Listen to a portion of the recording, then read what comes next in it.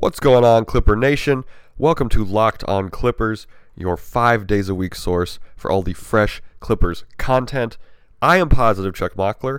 I am usually joined by my co-host William the Opinion Updike, but he is unavoidably detained for this Thursday episode. Hope everyone had a wonderful New Year's Day. Hope it wasn't too hungover. All that good stuff. If you're new to the show, like I said, we come at you guys every weekday, sometimes on weekends when things go crazy, trying to get you prepped for games, roster moves, all that good stuff. And today, we have a preview of the game against the Pistons, which should be, hopefully it'll be a walk in the park, but there are some things that could go wrong and some things we definitely need to do well against this Pistons team. After that, we're going to get into all these fun rumors that are going around. It started with Mo Harkless a couple days ago. Now we got a Zubats for Baines trade in the mix. Darren Collison might join the team after the trade deadline. There's a whole mess of stuff that's going on. And then we're going to close out briefly with the Thirsty Thursday segment and shavings. Thirsty Thursday, we talk about what we want to see more of. Nothing too serious in this one. Just there was a classic Ralph Lawler tweet over New Year's we're going to talk about in case you don't have Twitter. But all of that and coming up more right now.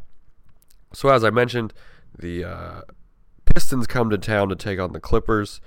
If you're wondering about Patrick Beverley's availability, he will not be available for the Clippers in this one. That wrist injury is still keeping him out. No real timeline on no real timeline when he's coming back. He's absolutely going to come back. So it's going to be interesting. I think we're going to see Landry Shamet in that starting lineup again.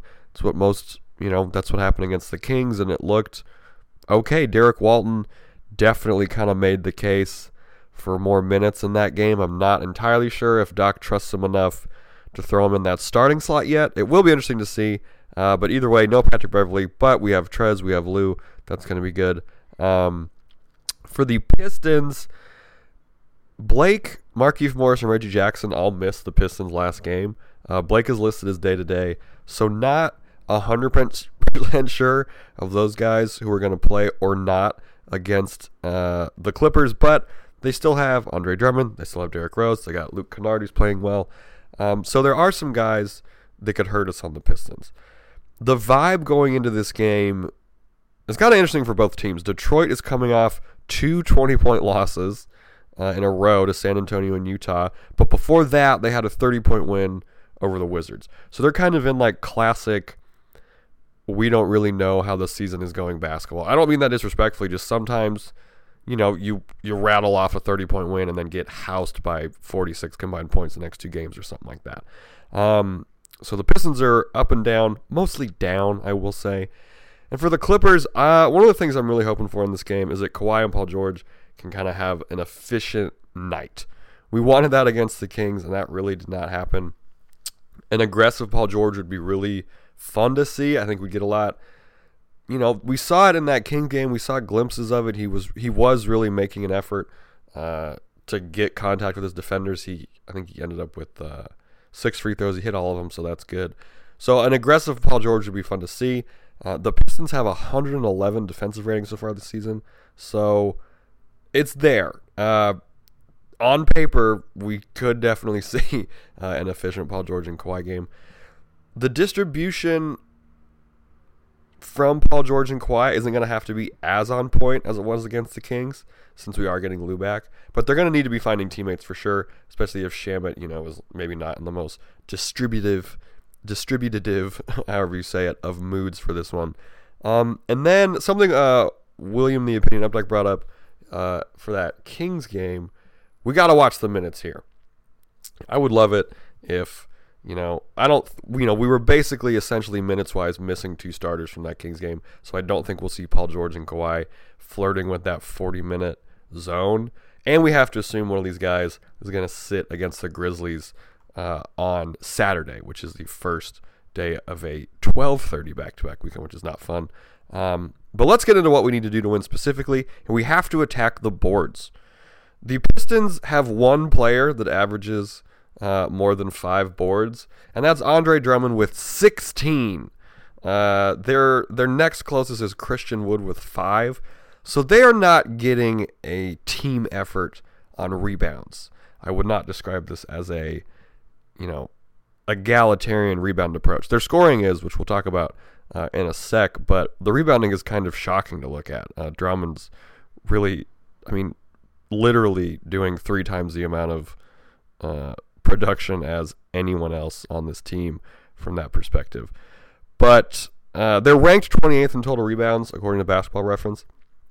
So we should be able to clean up down low and either win the points in the paint, since no Piston other than Drummond seems to be down there, or possibly find some shooters. They have this weird thing like the Kings, though, where they only allow 42 rebounds, which is actually good for 4th best in the NBA. It's kind of a weird anomaly, but I don't think it's going to be a factor in this one. I certainly hope not. If we can get, we're not going to have Beverly, so we're not going to have that kind of guard rebounding that we've needed sometimes against teams that rebound well. Luckily, this team doesn't rebound well as a whole. I do think we could see maybe Drummond put up like maybe an absurd 20-something type rebounding game, but no one else will get above 6. So we're going to have to attack the boards. We also have to limit their 3-point looks. This is an interesting stat. So surprisingly, according to Basketball Reference, the Pistons are 3rd in the NBA in shooting percentage, despite being 12 and 22. They're shooting a 37.6% clip while taking almost 33 a game.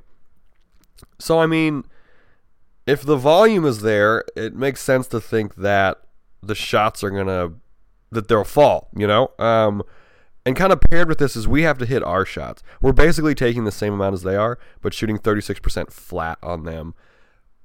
But they're limiting teams to just 31 attempts a game, which is good for 2nd in the league. So there's this kind of odd realm where if you're not hitting shots against the Pistons from the paint and you're giving it up to them, they're going to make their shots. I sound a bit like a broken record on this, but it's just such an interesting anomaly looking at their team stats and stuff like this.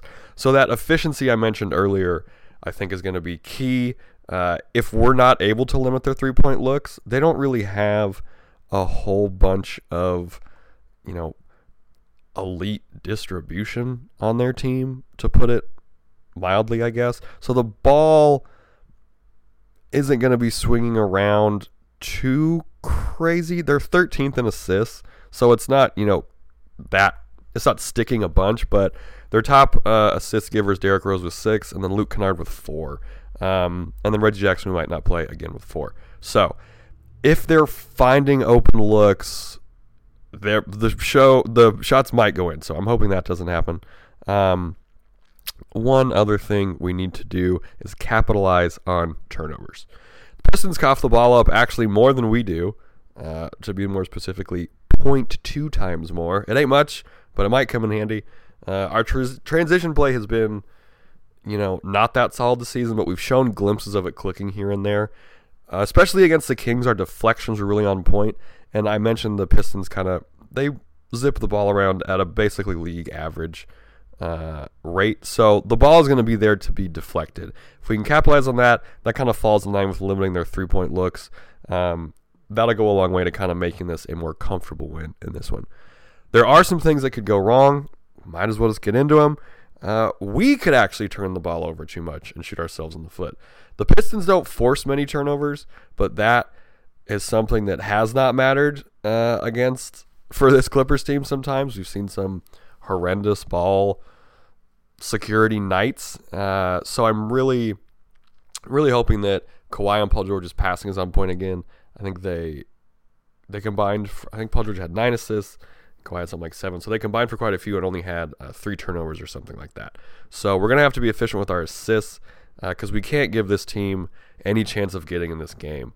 This falls into the second point, actually.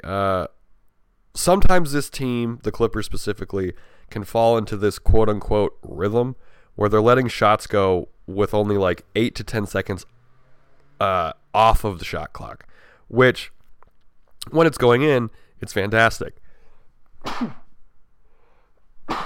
Excuse me. When it's going in, it's fantastic. But during that run where the Kings were kind of chipping away at the lead, we were just missing these bad shots without moving the ball around. Kawhi and Paul George had to really grind their points out, and I don't want to see that happen against this Pistons team that is having a really rough defensive situation right now. Trading buckets early is going to be a huge red flag for me in this game, especially if those turnovers are kind of piling up or something like that, and we're kind of just keeping them at arm's reach. This isn't a team like the Spurs where you have to be worried about them hanging around, but I just don't want any team to hang around against this Clippers team. We've kind of seen what happens when that is allowed to be. And then I alluded to it earlier. There's a small chance our three-point shooting could hurt us. We allow teams to take 34 threes a game, and part of this is because of the zone, but the attempts can be there. This falls into that trading buckets thing too. It's just not fun, and it lets teams believe that they can beat you, because if you're going tit for tat, especially with a Clippers team that's top in the league in terms of offensive and defensive rating, that can get you psyched up. So some key matchups we need to look at. The biggest one that jumps out is Zoo and Trez and whoever versus Drummond. Andre Drummond is very good at basketball. If you don't think that he is, I don't really know what to tell you. He's improved on all the things that a lot of people said he's had issues with. Just to go along with this, Zoo now gets Gobert and Drummond in 2 of the last 3 games. Bit of a tough go for the young guy. Drummond is averaging 18 and 16 this season, so he's gobbling up 16 rebounds, and is the only person on their team who gets rebounds and is tied for the second most shot attempts. So there's going to be, and I think he's only like 1 shot attempt or something like that away from Derrick Rose and the most shot attempts for the Pistons. This could be a rough night for Zoo. This, Gobert's a little skinnier than Drummond. Drummond is huge compared to Gobert. And Zoo looked great in that Gobert matchup, but if the fouls are kind of fast and loose, I think we're going to see some Trez minutes on here, but Zoo's going to have to set the tone early against Drummond. He can't back down. I'm not saying this like I do think he's going to back down, but this is just a really hard matchup. I'm really excited to watch this one. Doc likes to be aggressive on elite big guys, especially ones, more so with guys who block a bunch of shots. Drummond is putting up 1.8 blocks a game. So nothing, it's not exactly Hassan Whiteside numbers or something like that, who can, get triple doubles with his blocks. But he's a big dude. So I'm pulling for Zoo in this one. I'd love to see him play more than a season average in minutes.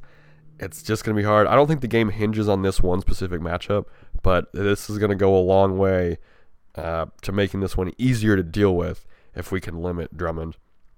Shamet / whoever starts versus Derrick Rose. Derrick Rose is averaging 17 and 6.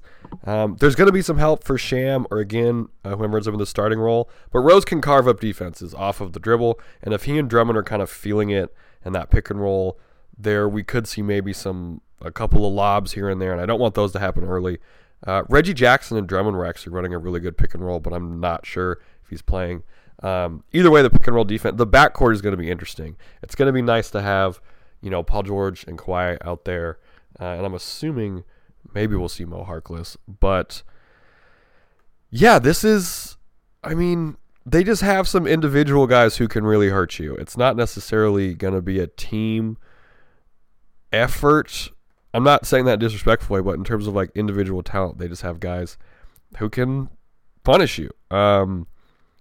It's going to be... They might not even start Derrick Rose, which is interesting. Their last game against Utah, they started Tim Frazier, Tony Svi, Andre Drummond, and Bruce Brown. Again, though, they did lose that game by more than 20 points. So Derrick Rose is going to have to be kept in check by whoever ends up guarding him. If I were the Pistons, I would probably start Derrick Rose, but that's just me. And then the last one, kind of a bigger idea, egalitarian offenses versus each other. The Pistons have an even distribution of scoring. Drummond's at 18 points. Rose is at 17. Luke Kennard is at 16. Another guy we're going to have to look out. And Blake is at 15 points, but he might not play. The Clips have Kawhi at 25, PG at 23, Lou at 19, and Trez just under 19. So, I like our top-end talent a little better, obviously. But... when you're playing a team that can kind of score from anywhere, that's something to look out about or to, be wary of. I'm hoping we can cruise this one. I don't think the Pistons need any extra motivation. Blake has his stuff, about, there's the weird relationship with the Clippers and stuff like that. But I'm just not entirely sure I'd love to see a 420 club meeting in this one, is all I'm saying. That'd be fantastic to see. Real quick, my prediction for this game, oh man, it's going to be, an emotional night. Anytime Blake is coming through, it's going to be a big situation. Luke Kennard also, real quick, sorry that, going to miss probably this game. So I lumped him in with that scoring situation, but he's going to be reevaluated on January 7th because of his knee situation. So he will be out in this one. I apologize for not being up on that one a couple seconds ago. But I still think the Clips can take this one. My egalitarian offense thing really takes a hit if Luke Kennard and Blake can't play. I think the Clips win this one. I'm saying buck 25, 107. It's a bit of a comfort one for the Clippers. Coming up after this, we got some rumors to talk about. Okay, it's been one day of 2020, and we already have the rumor mill in full effect. It started with Mo Harkless possibly being traded for Thaddeus Young. That was a couple days ago. Now the news, according to Eric Pincus, we have a Zubats for Baines trade with a third team that would have to be involved. There's some news that Darren Collison has us and the Lakers as a preferred destination. I want to say this before I kind of start talking about this. We're not going to know about any trades before they happen. And I don't mean we as William the Opinion Updike and myself. I mean we as Clipper Nation. The Clippers do not leak trades. If you were a fan of this team before we got Paul George and Kawhi, which you might not have been, no one knew that was coming. We all thought Shea was going to be here for the next 30 years. Leaks don't come from our team, and the team does not like to deal with people who leak. So kind of anytime you see these trade rumors, take it with a fat grain of salt because it's not coming from the Clippers, so you're not really sure what's going to be going on. Let's get into this Zubats versus Aaron Baines trade talk. I do not like this trade. I got in a discussion with someone on Twitter a couple of weeks ago about this. They were really high on Baines. This was when Baines was shooting the lights out to start the year. He's cooled off in the last 5 games. He's at 33% on one less attempt than his season average. He is averaging 13 and 6. But this almost seems like a lateral move. I know Baines has this idealistic spacing that a lot of people seem to crave from the new Clippers center that everyone wants to get. But I just don't see this happening. I don't like this idea. Zubats is a team favorite. The locker room concerns concern me. I think guys would be pretty upset if Zoo got dealt for Aaron Baines. It's not that I have a lot of questions about this trade. I'm not sure how much this moves the needle for the Clippers. Specifically, if this is a Zubats for Baines straight up trade. There was an idea floated around that we could dish off fee in Rome for Aaron Baines. I can't remember who said that on Twitter. But I mean, in that case, yeah, let's do that. We'd be losing a couple of youthful pieces. Some of us still think Jerome might be okay, mostly my co-host who is not here. And Fee doesn't really have the trust yet in terms of first team minutes. He has been lighting it up in the G League. So if that was the trade, then sure, I would be more into it. But I also I don't know who leaked this trade. It wasn't the Clippers. And if it's the Suns, I'm not really sure why they would do that. Because why would they even do this trade?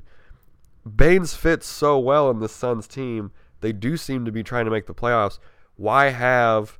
And this, I don't mean this as a disrespect to Zoo, but in terms of Ayton is a more mobile, better finishing, better shooting, question mark onomatopoeia, big than Zubats. So why would you... It's kind of nice that they have this, they can throw Baines in there, and he can be such kind of a disruptor compared to what they're getting with Zubats if they were to put him out there on that second unit. I'd be bummed for Zoo also. He would go from starting to not starting for a much worse team. I don't know, man. I'm against this trade. Clipper Nation, let us know what you think at Lockland Clips, at Charles Mockler, at Will Updike about any of these. About the Mo thing, too. The Mo for Thaddeus Young trade felt like it would be more of a panic move compared to this Zoo for Baines trade. Like, this trade, I guess, makes a little bit more sense than like the Thaddeus Young one. But again, I just don't think I think the chemistry, I think taking Zoo away from this locker room would be a bad look. And I don't know. I just don't know how Baines would fit in. And then then we have a 6'10" center, and then we have Trez who's like 6'8", 6'7". Those concerns that people have about going up against, say, the Lakers bigs or something like that would not be quelled by making this move. I mean, we matched it, we managed to out-rebound the Lakers a couple times already. We forced them to kind of weirdly go small against us, which was idiotic on their part. But this doesn't help any of those fears that a lot of people who want to trade Zoo have. Again, giant grain of salt on all this stuff. We don't need to be feeding these ideas. I don't want this one to happen. The other rumor that popped out today was that Darren Collison is supposedly coming out of retirement, and his preferred destinations are the Lakers or Clippers. A couple of key things here. Darren Collison kind of randomly retired after the 18-19 season. And it should be noted, his preferred destinations are the Lakers or Clippers. There has been no interest from either of these teams. These are the kid from California, which he is from California. He used to play with the Clips. These are his preferred destinations, so don't be too shocked that he wants to play for the two best teams in California. This name, I mean, obviously is going to ring some bells in some Clippers fans' head. He was huge for us in the clutch, especially in that 2014 OKC series. I think it was game 2 or something like that. In the fourth quarter, he had like 14 points. It was crazy during that big comeback. But he's a playmaking guard. The familiarity, I guess, from a fan standpoint is there. Last season, he averaged 6 assists in 28 minutes per game. He shot 40% from 3. He had an offensive rating of 118 to 108. But I don't know if we do this. He also has some pretty ugly off-the-court stuff. He pleaded guilty to domestic violence in 2016. Justin Russo pointed out on Twitter that the Clippers kind of already went through a player with some reprehensible legal issues regarding domestic violence in Avery Bradley. So from a PR perspective, this seems like something they would maybe stay away from. I don't see why you would bring this on at this point in the season. There was already that random-ass Patrick Patterson stuff that happened. So from that perspective, I'm against it, just from bringing him on because of the past legal situations. There's also an interesting point in this piece. It is unlikely that a Collison comeback would take place before, the NBA's trade deadline on the February 6th. So basically, we would have to find a 2-for-1 trade deal, which, per Jovan Buha, he was like, we find the 2-for-1 trade deal, throw a pick in which case anyone's on the table, but most likely the candidates would be the back-end roster players. So probably we'd be cutting Derek Walton Jr., right? Which, whatever, if you really want Darren Collison, you can, if you really want Darren Collison, you can kind of get over with cutting Derek Walton Jr. despite, the flash that we saw against the Kings. But Derek Walton Jr.'s contract is guaranteed on the 10th, so as far as I understand it, we'd have to cut Derek Walton Jr. before the 10th and then just kind of roll with a not completely full roster, which if you have been watching this team, based on how, certain things seem to be going with our health, that doesn't seem like the best idea. So there's a bunch of there's one big reason for me personally why you wouldn't really want Darren Collison. And there's a bunch of little ones. There's the Derek Walton Jr. contract situation. 6 assists in 20 minutes a game in 18-19 is great. I mean, it's pretty good, but I'm not sure he moves the needle all that much. This almost seems like a move that we would do so maybe the Lakers don't get him. Because on the Lakers, he makes a lot of sense. I'm obviously not going to get into that because why would we talk about them? But they need him more than we do. I don't know about this one. Let me know what you guys think. I would say opinions are very split on Twitter specifically. This is an interesting one to think about. I don't want it to happen. But who knows? I don't think the Clippers really want it to happen either. Again, one more time, it was his preferred destinations, are the Lakers or Clippers. But yeah, let us know what you think at Locked On Clips, at Charles Mockler, at Will Updike, excuse me. Coming up after this, we have a very brief Thirsty Thursday segment. So, if you missed this, Thirsty Thursday, if you're new to the show, there's just things we want to see more of. This segment also is going to double as shavings, which is the loose ends that we tie up. I am thirsty for more content like this from Ralph Lawler. On New Year's Eve, Ralph Lawler tweeted out a picture, which is so funny, that said, "Remember, having sex on a regular basis helps keep your memory alive. I wish you all a great 2016. Ever the hilarious Twitter user content, the new drill, if you will, Ralph Lawler. I want more weird lunatic content from Ralph. I really like that. I shouldn't say lunatic. But this is a bit of an insane tweet. I want more content like that from Ralph. Sometimes on Twitter he seems a little bummed. People will bring up Clippers stuff and like if he's ever going to come back to a game. And there's always kind of, you can tell he's not solemn, but he misses being around the team, especially at this like exciting moment in team history. So more fun, wholesome content from Ralph. Also want to give an RIP to David Stern. If you missed this news, the former commissioner passed away. Oh man, the NBA would be much, much, much different without David Stern. I saw a tweet pointing out that when David Stern, he's the reason that finals aren't on tape delay anymore. So imagine a world in which you have to watch the NBA finals on tape delay. He did a lot of good for the game, depending what part of fan base you're in. He did a lot of bad. Shout out to all my Hurting Sonics fans. But nonetheless, he revolutionized the game. RIP to David Stern. We hope him and his family are managing this okay. It's tough to have this happen, over the holiday season and stuff like that. In terms of shavings, there's not a whole lot else in here. I've been a little bit under the weather, so thank you for hanging out with me. Tomorrow, for Friday's episode, we're going to have a recap of the hopeful victory over the Pistons. We're going to have previews of the Grizzlies and Knicks doubleheader, the 12:30 matinee weekend we have, some Pac-Div talk, some Love, Marry, Kill, which is some people's favorite game. Some people maybe not even know about it. Thank you so much for hanging out with me. Hope everyone has a great rest of their day.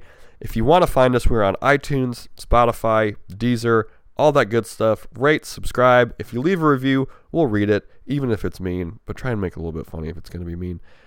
William the Opinion Updike is usually here with me as well, so if you're new to the show, there's usually two of us. I have been Positive Chalk Mockler. Have a great rest of your day.